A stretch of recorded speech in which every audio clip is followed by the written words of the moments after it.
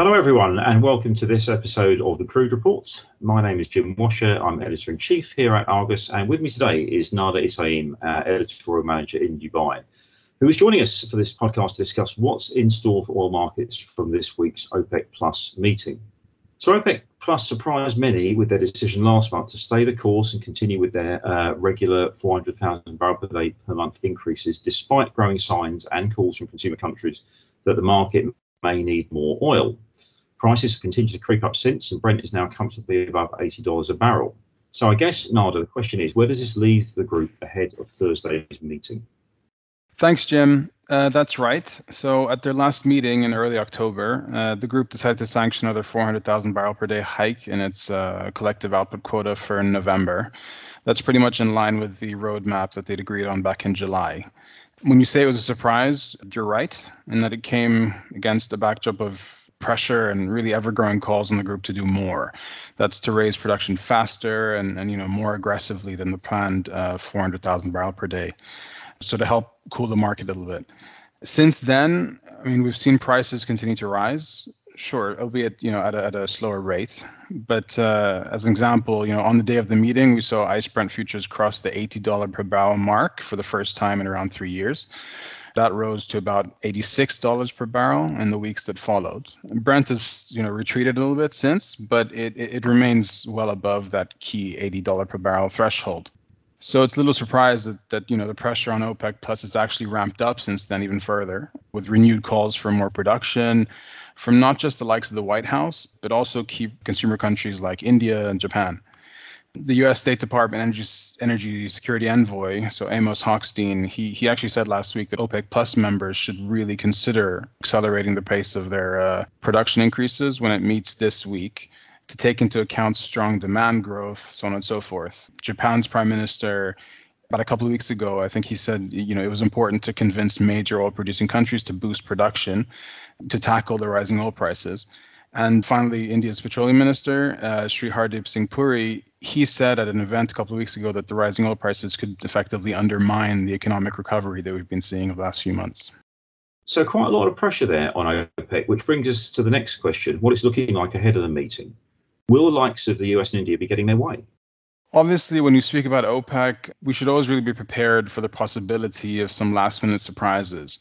But when it comes to this particular meeting, the upcoming meeting, you'd have to say that most things seem to be pointing in one direction.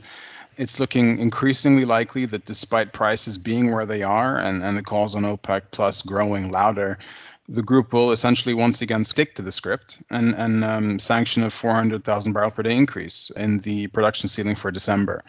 Typically, ahead of meetings, we normally get the sense from speaking with our contacts and listening to ministers that there are, a number of options on the table for consideration. But as I said, this time there seems to be little to no appetite among the majority of members to consider anything but a continuation of the plan.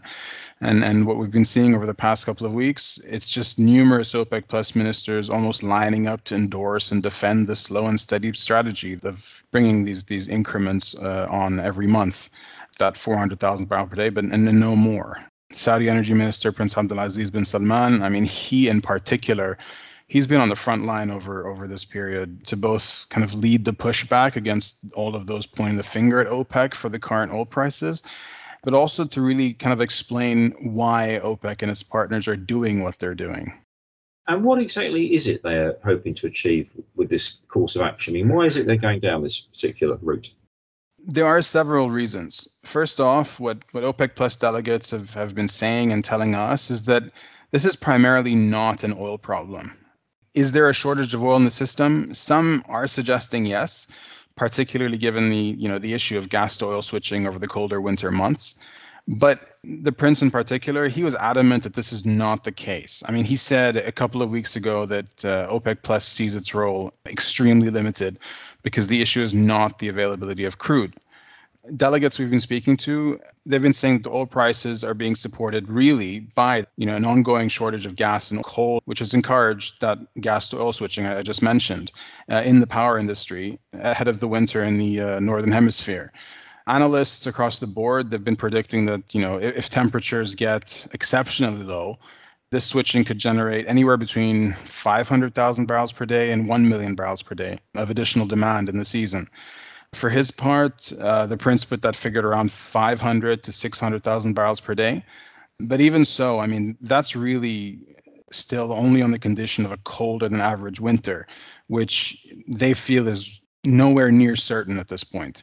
As far as he and the group are concerned, whatever demand there is for oil, it's being satisfied. Secondly, there's the small matter of COVID-19. Multiple delegates have warned us that the threat of the pandemic, it really does still loom large, and that the group really shouldn't at any point take the better than expected demand recovery that we've seen so far for granted. In the past couple of weeks, we've seen lockdowns return across the globe. I mean, several Chinese cities now have gone back into lockdown. Moscow went back into lockdown a little while ago. And although it's fair to say that the world appears to be, managing the pandemic better, to suggest it's now behind us, I mean, it would be reckless. Finally, I mean, delegates have been regularly pointing to 2022. Multiple forecasts, OPEC's included, they show that we're staring down the barrel of a significant surplus in the oil market next year.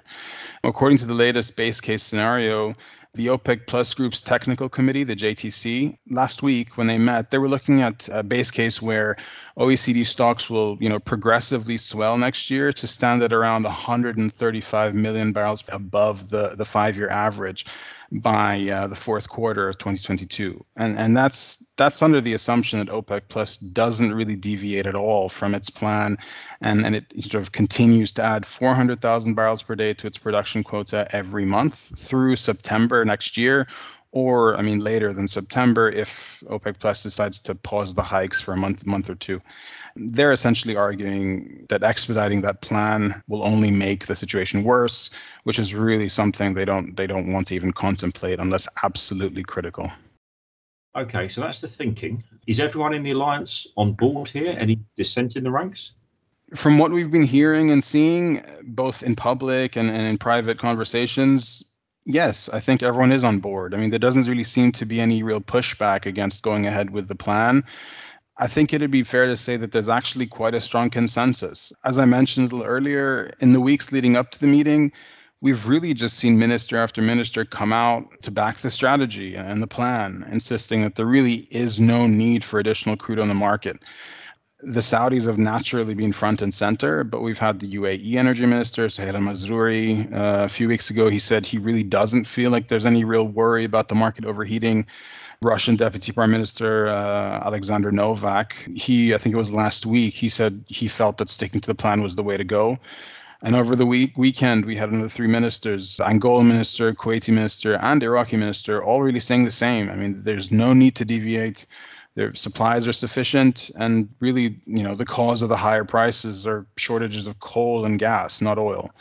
There are admittedly some delegates out there that we've spoken to who do say OPEC Plus should try to come out and give a message of reassurance to the market, but even they say that the answer here is not more oil.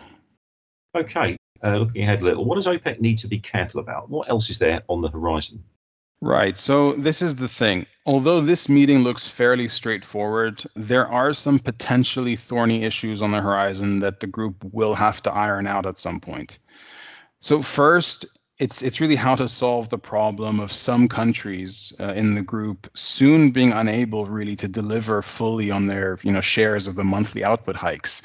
And that's as a result of short-term infrastructure issues or longer-term field decline, as in the case of Nigeria and Angola, or because of overestimated baselines, as in the case of Russia.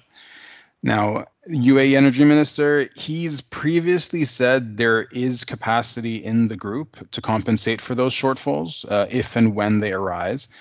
But reaching an agreement on that, on which countries will compensate for what other countries and by how much, I mean, that's not going to be an easy task. Second of all, there's the matter of these updated baselines. If you remember, in July, 5 countries, the UAE, Saudi Arabia, Russia, Kuwait, and Iraq, they were given new higher baselines on which their respective output cuts would be sort of based on and calculated from April of next year. Prince Abdulaziz, he said at the time that 2 other countries, Nigeria and Algeria, had also raised requests for their baselines to be revised upwards. We got that confirmed ourselves. They did make those requests.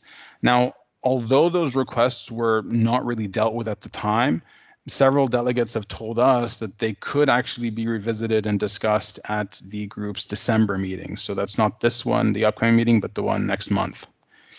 Third is the compensation mechanism. This is something that Prince Abdulaziz kind of introduced last year to try and, hold countries accountable for not really delivering fully on their pledged cuts. Several members of the group have yet to really make significant inroads on what they owe. But with the world now clamoring for more oil, I mean, there may be question marks as to how seriously these countries, actually work to clear their debts, so to speak. Finally, there's the potential return of Iran to the world oil markets. Look, I mean, it's still very early days. I appreciate that. But we're at a stage now where after many months of, almost stasis, we appear to have a little bit of movement on the political side. When it comes to the revival of the 2015 nuclear deal, the JCPOA, and the lifting of U.S. sanctions on Iran, which would come with it. The Iranians, they said late last week that they'll be ready to return to the Vienna talks in November, and that they'll sort of give a bit more details on, over the coming days and weeks as to when exactly that would be. But the U.S. Secretary of State, Antony Blinken, he almost seems to have stolen his thunder a little bit, the Iranians' thunder a little bit, saying in an interview over the weekend that the talks will resume in late November. So it's coming soon. But while a return to the negotiating table, after almost 5 months is a positive sign, it really does need to be underlined and said that first, it doesn't necessarily guarantee that a deal will be reached. And even if it does, I mean, it could be another few months at least before it's concluded. But if and when that agreement does come to fruition, I mean, we'll be looking at somewhere in the region of maybe 1 to 1.5 million barrels per day of Iranian oil coming back to the market, which will obviously be another not insignificant headache for OPEC plus. Okay, so the baseline question, the compensation mechanism, Iran, that is actually quite a crowded sort of medium-term horizon for OPEC. Okay, we're kind of out of time, so thank you, Nada, for taking some time today to discuss some of these issues ahead of this week's meeting. If you're interested in keeping up to date with our in-depth OPEC news and analysis, then why not subscribe to Argus Global Markets or Petroleum Argus, or indeed both. And you can find more information on these services at www.argusmedia.com. So thanks for tuning in, and we look forward to you joining us for the next episode of the Crude Report.